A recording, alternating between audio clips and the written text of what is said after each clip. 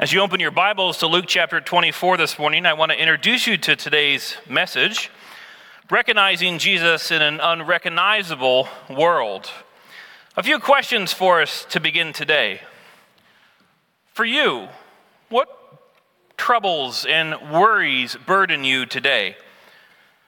Why can the world seem so unrecognizable to us sometimes? What and to whom do we look for to encouragement?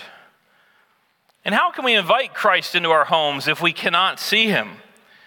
These questions and many more we will be seeking to answer through our study in the text today. Luke chapter 24, we have these two on the road to Emmaus who must have felt like their world seemed unrecognizable.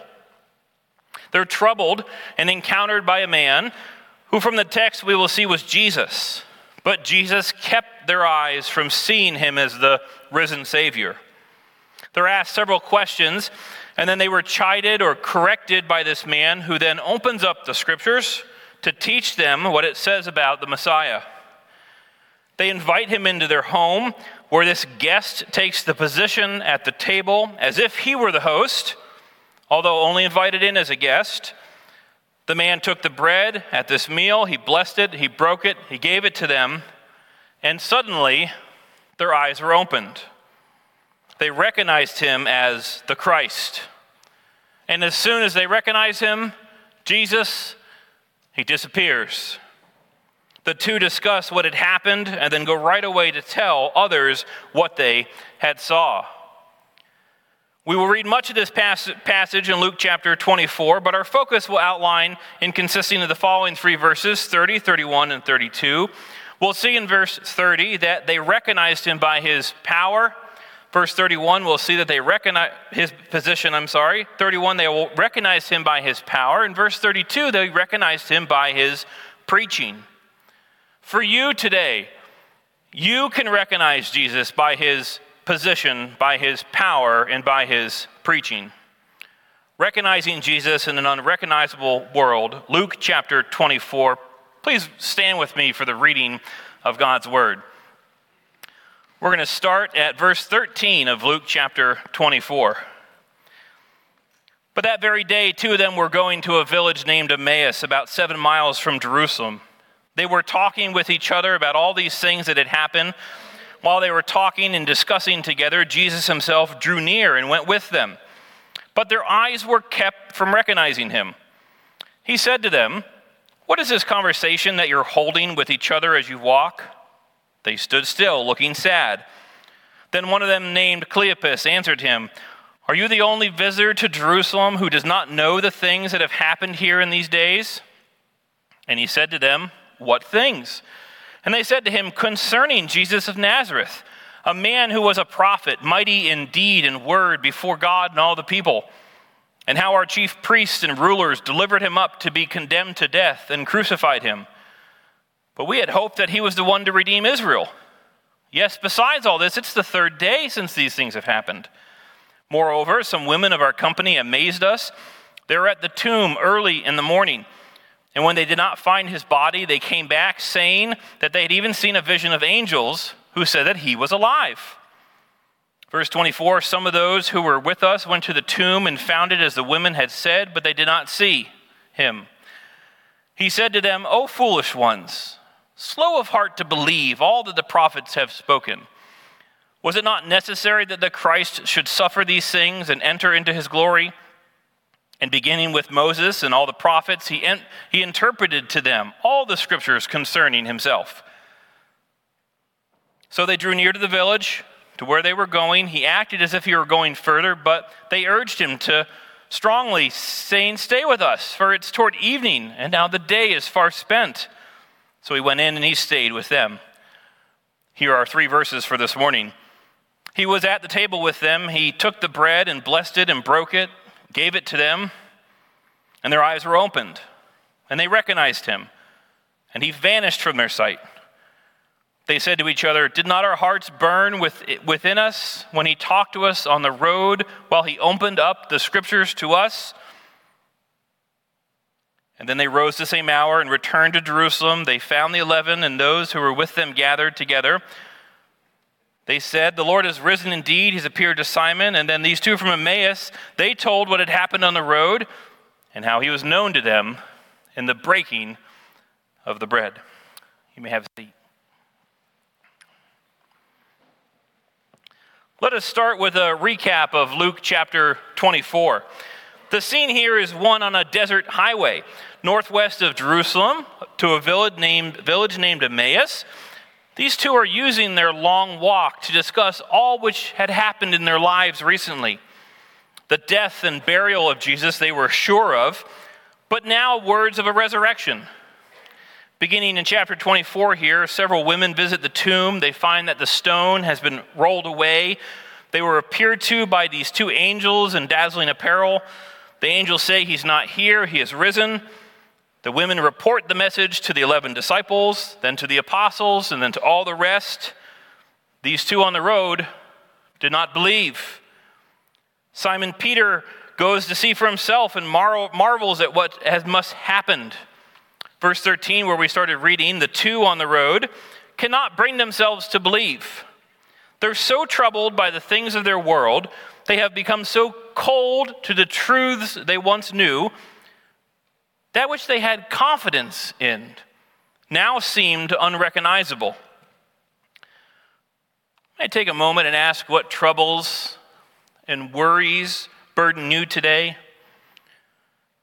May I ask right now in the quietness of your heart, before we get into this text, to say, Lord Jesus, whatever trouble and worry I have right now, I give it to you. Say in your heart and your mind to your Savior, Heavenly Father, you are the Lord God Almighty who reigns. I believe in the risen one. Because you live, every fear is gone. I ask you to pray this. Lord, I give you my doubt and my concerns. Show me the wonders of your word today. Be with me in my troubles and in my worries. Enter Jesus of Nazareth. Verse 15, Jesus himself drew near and asked these two what they're talking about. He engages with them. He engages with you and with me. He draws near to us, weary sinners, with concern, sensing that we need him the most at these times. He notices them walking in their sadness. Soon he'll press deeper, engage further.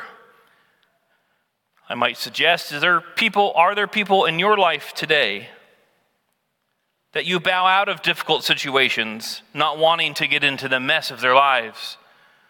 I pray this message in part would embolden you to press on, to be persistent, to continue to engage with others in their darkest moments. But they did not see Jesus coming. Verse 16, Jesus keeps their eyes from recognizing him. We'll get into that in more detail. Their world seems so unrecognizable to them at this moment. And often in times of doubt and frustration, we, like these two, may have a negative response to someone's care in our lives. Appalled that someone else wouldn't understand the worries that we have. Are we not sometimes quick to anger, fast to speak like these two? Christ asks, what is this conversation that you're holding? And probes further, specifically asking, what things? Jesus is not being humorous here. He's not teasing them. He's being patient with them, letting them be the ones to share what is on their hearts. Verse 19, they speak of the Christ and what has happened. They give him the accolades, saying he was a prophet, mighty in deed and word before God. He was condemned to die, but they continue to doubt. Just as they must have been discussing along the way, they hoped he was the one to redeem Israel. They say, besides all this, they say, it is now the third day since these things have happened. It was day 3. There was no Savior. I can feel the anger in their voices, the hurt, the anxiety and the pain in their countenance, I can imagine. Are we not impatient with the Savior's work as to determine the time and place that we ought to be shepherded? Jesus knew their pain. He knew their doubt, but he came to them and was not giving up on them. The women at the tomb, they say his body was gone, claiming a vision from angels. They said he was alive. What more do the men want? The proof is right there. But alas, don't we often not see what is right in front of us? Others went to verify it was true. His body was gone. One commentator had said, in this confession, these two of Emmaus, one can clearly see the violent struggle between hope and fear that must have raged in their hearts. For us today, what and to whom should we look to for encouragement? Because I don't know about you, but when I look around at the world today, I often, even with the truths that I've been taught at my darkest moments, everything around me seems unrecognizable. Jesus asked them questions about their sadness. Perhaps Jesus wanted them to verbalize their worry and their hope. Perhaps Jesus wanted them to see that there are people on the outside of our worries and our troubles that often want to care for us and want to push in. And then here, verse 25, Jesus says, like a father to his child before he disciplines them, with a tone of loving correction, seeking that they would return to the proper path. Oh, foolish ones, slow of heart to believe all the prophets have spoken. Was it not necessary that the Christ should suffer these things and enter into his glory?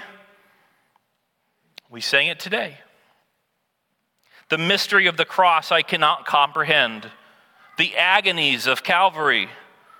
You, the perfect Holy One, crushed your Son who drank the bitter cup reserved for me. By your perfect sacrifice I've been brought near. Your enemy you've made your friend, pouring out the riches of your glorious grace. Your mercy and your kindness know no end. Jesus calls these two foolish, slow to heart to believe. However, he also affirms that they are discussing some understanding, some beliefs that they're understanding correct. The Christ should suffer and should rise again, so he cares for them the best way that he can.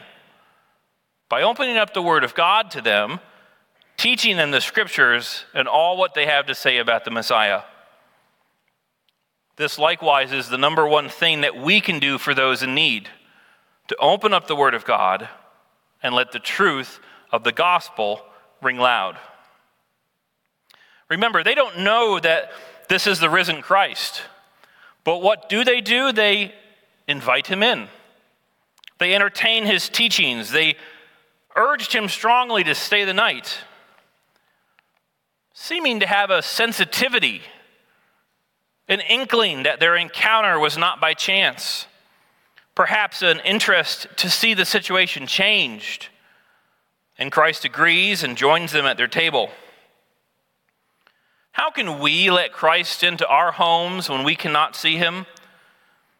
Perhaps there's a sense and a lesson of hospitality here. Hebrews chapter 13, 1 and 2 says, "Let brotherly love continue. Do not neglect to show hospitality to strangers, for thereby some have entertained angels unaware." The very thing they were worried about and doubted was sitting there at the table with them. Open our eyes, Lord. We want to see Jesus, to reach out and to touch him and to say that we love him. Open our ears, Lord. Help us to listen. Open our eyes, Lord. We want to see Jesus. To verse 30, we will see here that they recognized him by his position. Jesus positions himself at the head of the table, breaking and blessing the bread for the meal. First, Christ joins them for the dinner at the table. He accepts their welcome, acting as if he were going along forward, forcing them to be the ones to invite him in. Here he takes the role of the host and not the guest. He took the bread and blessed it and broke it. He gives it to them. We ought to see Jesus today in his position as prophet, priest, and king, and head in our lives. You see, at this meal, this was not the normal way a guest would seat themselves at the table. The guest would not be the one distributing the bread. This was a task reserved for the hosts. As ordinary disciple, these two had not attended the institution of the Lord's Supper that we saw in Luke chapter 22. Perhaps the apostles had told them about the observance or the way in which Christ was the host at that meal. More than likely, they had seen Jesus in his regular breaking of the bread, the distributing of food at ordinary meals. Perhaps there was a special way that he blessed the bread that day, a familiar and intimate prayer of grace. The language here recalls the feeding of the 5,000 in Luke chapter 9, verse 16. The language also recalls that of the Lord's Supper itself. But I'm persuaded not to see this as a communion meal. First, there was no wine. There was nothing said over the elements. And it surely is not the messianic banquet, as all the saints are not gathered. So what is the significance of Jesus breaking and blessing this bread? Here in this common meal, he joins them for earthly sustenance. A hearty meal after a long and a weary day. The guest is serving his hosts. I believe this meal is a picture of a communion in the future. A communion yet still to come when the Savior will not be present physically. Christ will not be physically present in our communion table today, but the bread and the juice will be a representation of his body broken and his blood spilled out for us. It'll be a remembrance conducted as we gather as the church until one day in glory we will eat with our Savior again in heaven, the true head of the church.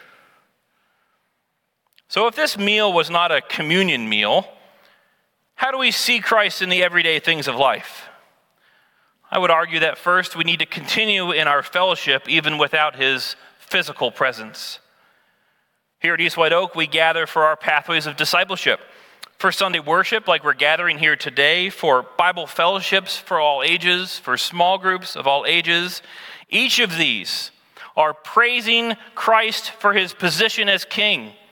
They're praying to Christ through the power to let us see him at work, the perfect high priest, and practicing what Christ is preaching and is telling us to do, the fulfiller of all prophecy. Our fellowship is important to him. And often, as the good Bible Belt believer that I am, Lord willing, over a good hearty meal now and again. Perhaps you'll join me for one. Our pathways of discipleship gather for meals and for fellowship, as well as for study and prayer and for service. These two were beginning to recognize Jesus by his position that day. To recognize means to become thoroughly acquainted with, to know thoroughly, either by sight or by hearing or certain signals that one might give off. To recognize means to perceive who a person is. Something was different about this guest as he took the place in the position of host, grabbing the bread. Something was special about this man that day who taught about the kingly position of royalty that the true mighty prophet and Messiah that they loved and missed so dearly would hold. Something had been burning inside of them as this man opened up the word, positioning himself as the one who promised he would come to seek and to save the lost, the troubled, and the weary. In this way, they recognized him by his position. As host of the meal, alluding that Jesus one day would host again a meal at the wedding supper of the Lamb. When all the saints are gathered, he will take his position as the reigning king, the bridegroom, the Lord God Almighty, who reigns. Amen? Jesus said in Matthew chapter 26, verse 29, I tell you, I will not drink again of this fruit of the vine until that day when I drink it new with you in my Father's kingdom. They recognized him by his position. Verse 31, they recognized him by his power. Why were their eyes kept from recognizing Jesus? Luke makes it clear that these two do not have the full picture in focus to begin with. The eyes of their heart are clouded with doubt. Ephesians chapter 1, verses 17 and 18 say, may you be given a spirit of wisdom and of revelation in the knowledge of him, having the eyes of your hearts enlightened, that you may know what is the hope to which he has called you, what are the riches of his glorious inheritance in the saints. The Greek term here for the word kept, it's a keeping power. Someone is to be the chief of, master of, to rule over something. Here, the object of that is the eyes. The Greek term implies a taking possession of, to hold, to seize, to restrain. Now, scholars dispute the force that's at work here. Did God conceal their eyes in this information? Was it their own spiritual blindness that was the problem? Perhaps was Satan at fault here? The construction of the sentence here implies that the actions of these two, it was not their actions that kept them blind. Satan is not even mentioned in this resurrection account. One commentator said there would come a time when their eyes would clearly see, but in their current uncertainty, the God of power still had things to teach them, and only he would reveal and raise the veil of their eyes soon. Well, who else has had their eyes closed in the Bible? There's a lot of concealing done in Luke. He told his disciples in Luke chapter 9, let these words sink into your ears that the Son of Man is about to be delivered into the hands of men. But they did not understand this. It was concealed from them so they may not perceive it. Jesus foretold of his death a third time in Luke chapter 18. And taking the 12, he said to them, see, we are going up to Jerusalem, and everything that is written about the Son of Man by the prophets will be accomplished. For he will be delivered over to the Gentiles, be mocked, shamefully treated, spit upon, and after flogging him, they will kill him, and on the third day he'll rise. But they understood none of these things. This saying was hidden from them. They did not grasp what was being said. There are several examples of the lack of recognition of Jesus found in John chapter 20 and John chapter 21. On the flip side, what scriptures beg us that our eyes are opened? 2 Kings chapter 6 says, Elisha prayed and said, O Lord, please open his eyes that he may see. Isaiah chapter 32 says, the eyes of those who see will not be closed, and the ears of those who hear will give attention. Psalm 146 says, the Lord opens the eyes of the blind. He lifts up those who are bowed down, for the Lord loves the righteous. 1 Corinthians chapter 2 says, what no eye has seen, nor ear heard, nor the heart of man imagined, what God has prepared for those who love him. Christ is the one with the power here, opening the eyes of those two this day. Perhaps there was something familiar about Jesus that these two encountered. Pastor Scott preached an amazing message on this whole section on Easter Sunday of 2015. It's a great overview if you'd like to listen to it. And I love how Pastor Scott puts it. He said their hearts had come to life. And so when they're at the table in the evening and the day is far spent, The sun is going down. Jesus took the bread and he blessed it and he broke it and he gave it to them. And at that moment, they see him for who he really is. It's the Savior. I love the way Pastor said it. Was it the way the sun glanced upon his shoulder as it was setting? Was it the folds of his clothes? Was it the way he broke the bread? Was it the way he prayed? It could have been all those things and more. One commentator says, perhaps it was the piercings that they recognized as they hung him on the cross. What was so important about the breaking of the bread which caused Jesus to open their eyes? His focus here was on the fellowship, and that must have been very important to him. He longs to be with those that he loves. In the days after his resurrection, he appeared to so many, to Mary Magdalene, to various other women, to Simon Peter, to the disciples, to a group of 500, to James, and later on the Mount of Olives, to Stephen, to Paul, to John. The risen Savior longs to be with us, to commune with us, to break bread with us at these meals. For the mealtime is a time of rejoicing with those that we love. But notice he blessed and broke the bread and decided to vanish before they could partake. Perhaps this is a sign of communion to come, when he will be present but no longer physically there to partake with us. This may be the reason with the bread at this moment that he opened their eyes, as so to burn it into their memory. Jesus said he would not partake again until his kingdom comes, for on this day his kingdom had not yet come. For on this day he ate no bread, he served no wine. Many scriptures recount of Jesus' appearances after the resurrection. Does he often vanish like this? I counted over a dozen times that he appeared after his resurrection. He appeared suddenly in John chapter 20 behind a locked door. These appearances are so many, they provide one with some of the best defenses of the resurrected Christ. So many people saw him in so many different places. His appearances are as solid as any other historical fact in the first century. A great study of John Walvoord's book, previous president at Dallas Theological Seminary, his book, Jesus Christ Our Lord, is an excellent place for further study if you're interested.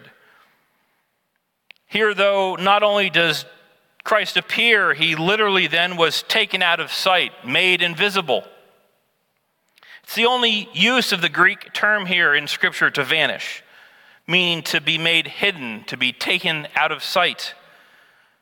Dr. Thomas Constable says after his resurrection, Jesus could appear and disappear at will. It's an attribute of his resurrected body. He disappeared then because these disciples had become believers in and witnesses of his resurrection.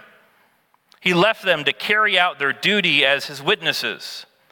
And perhaps, this commentator says, Luke also included Jesus' remarkable disappearance to impress his Greek readers that Jesus was supernatural, not a mere man, not a mere prophet. The fact that Jesus vanished from their presence, dear ones, does not mean that he's abandoned us. He was still with them even though they could not see him. Up to this point, the two had seen and heard the glory of the kingdom, but they failed to understand the suffering of Jesus. His disappearance confirms he had received a unique and glorified, resurrected body. These two recognized Jesus by his power. And we'll see here in verse 32 that they recognized him by his preaching. Do your hearts burn within you with the teachings of Scripture? Jesus has vanished, and now the two continue in their conversation. They recall the emotions that they had felt on the road as he was teaching them. They were burdened by the message and perhaps burdened by their distrust. He opens the Scriptures to them. One of my professors at Liberty University, James Borland, said that Christ must have pointed out from Genesis to Malachi that day how it was predicted that the Messiah would come and suffer prior to his exaltation as king. My professor said he must have quoted Psalm 22 and Isaiah 53. What a glorious Bible lesson it must have been for them that day. But how it must have grieved the Savior and his heart to witness such a lack of faith and lack of understanding in the very ones who claimed to be his followers. They now realize that this was the Christ all along, preaching the word of God to them. Preaching just like Paul did in Acts chapter 17 when he reasoned with the Jews from the scriptures, explaining and proving that it was necessary for the Christ to suffer and to rise from the dead. Warren Wiersbe says, that was some Bible conference. I wish I was there. Imagine the greatest teacher explaining the greatest themes from the greatest books, bringing the greatest lessons and blessings of all times to their eyes, opening their eyes to see, opening their hearts to receive the word, and then opening their lips to go and tell others of the Jesus they have encountered. Perhaps Jesus started in Genesis chapter 3, verse 15, where he shall bruise your head and you shall bruise his heel, noting the first promise of the Redeemer. Then perhaps maybe he went through all the promises of Scripture, lingering at Genesis chapter 22, telling of Abraham, placing his only beloved son on the altar, surely touching on the Passover, the Levitical sacrifices, the tabernacle ceremonies. He did not teach them doctrine or theology or prophecy only. He taught them the things concerning himself. They talk of the burning in their hearts that day. This heaviness and weightiness of the truths that they've heard. Surely they recalled the chastisement as foolish ones, slow of heart to believe. Their hearts burned while he talked with us. Elsewhere in Scripture, we see this to burn, to express an uncontrollable longing to speak or to pray in a time of distress. One commentator interprets it that they felt strangely warmed, an allusion to John Wesley's conversion experience as he heard the gospel being expounded by the words of Martin Luther. But I understand this like the New Testament scholar Howard Marshall. He said the reality of the risen Jesus was already making itself known to the disciples as he spoke to them, struggling to put itself into the conscious form and only being recognized for what it was after the visual revelation of Jesus. Their hearts were burning as they felt the strong urge to respond to Jesus' powerful words. Similarly, in Jeremiah chapter 20, when he says, "If I say I will not mention him or speak any more of his name, there is in my heart, as it were, a burning fire in my bones, and I am weary with holding it in, for I cannot." Johannes Norvel Glendighys was a South African minister and Bible commentator. He studied at the University of Pretoria. The Princeton Theological Seminary, was the minister of the Dutch Reformed Church in South Africa. He's known for his 1950s commentary on Luke.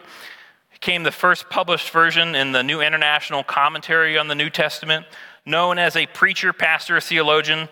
He said about this verse, he said, all of a sudden, everything became clear to the two, and they realized why they had been so moved by the manner in which the stranger had expounded the scripture to them. Although Jesus had departed so soon after they recognized him, all doubt was now banished from their hearts. He says they now know he is risen, he lives as the Messiah, the promised Redeemer, and it certainly immediately brought such light and joy into their hearts, they have an irresistible urge to get up, to go, and to share their joy. Without delay, they go back to Jerusalem the same evening, sustained by that extraordinary enthusiasm created in their souls. They go quickly as to relate their sacred experiences. The next several verses tell us what they did next. They knew now what they must do. They must go and proclaim the gospel. They must trust the position and the power and the preaching of Jesus. They have come to recognize him in an unrecognizable world. And they go and return to tell others of the risen Savior. How can you ensure that you're listening to and recognizing the true word of God today? I submit this to you, that you need to have fellowship with other believers. We need to invite others into our homes and our lives. We need teachers to shepherd, a church with elders, a Savior to lead us. We need to go and tell strangers that good news. Who are you allowing to open the scripture to you on a regular basis? What is your engagement in our pathways here at East White Oak? Join one of our winter workshops this next week, or small groups here at the church, gathered together for fellowship, to study, to pray, to dine with those that the Lord has placed in your life. These two recognized Jesus by his preaching, so we do well to follow. You could recognize Jesus by his position, his power, and his preaching today. Recognizing Jesus in an unrecognizable world. The real problem these two faced, and that which we may be facing today, is not in our heads, but it's in our hearts. They could have discussed the happenings for days had the Savior not come, and never come to the right conclusions. What God provided for them was a supernatural understanding from their Savior. Dwight Pentecost says the unbelief, with its resultant sorrow and fear, had now given way to joy of faith in the resurrection of Christ. Jesus opened the scriptures. He opened their eyes. Their basic problem was that they did not believe. They saw the Messiah, but not the suffering servant. They saw the crown, but not the cross. Lord, we ask you today, open our eyes that we may see and recognize you by your position, your power, and your preaching. Pray with me this morning. Dear Lord, Heavenly Father, we thank you for the opportunity to celebrate communion today now. We've learned the breaking of the bread we've studied in Luke chapter 24 most likely refers to a common meal, not to the Lord's Supper. But you, Lord, the true prophet, priest, and king, you, King Jesus, revealed yourself to those two men on the road in that town during a common meal. To these two who were worrying on the road, who thought you were gone forever, Lord, perhaps we worry yet again that the one that we hope would return to usher in his final kingdom has not yet returned. Lord Jesus, reveal yourself to us as you did to those on the road that day. May we recognize you by your position as King coming soon to take his bride to that final wedding supper of the Lamb. May we recognize you by your power to open our eyes so we may see and know you. And may we recognize you by your preaching, that we would not neglect your teachings along the way.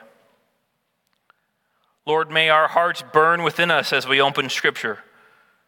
Lord Jesus, teach us to see you in the everyday things of life. And may each one in the sound of my voice, Lord, trust you as their Lord and Savior, wanting to proclaim to the world that they were each buried with you in your likeness of your death, being raised with you in the likeness of your resurrection, now walking in newness of life. Today, Lord, perhaps for the very first time, those who trust in you would celebrate communion at the Lord's Supper as we were commanded. Together, united as the church and united as Christians in this local body, we ask you, Lord Jesus, reveal yourself to us in a new way, for we will not be satisfied with anything less than the worship of the one true God. We ask all these things in Jesus' name. Amen.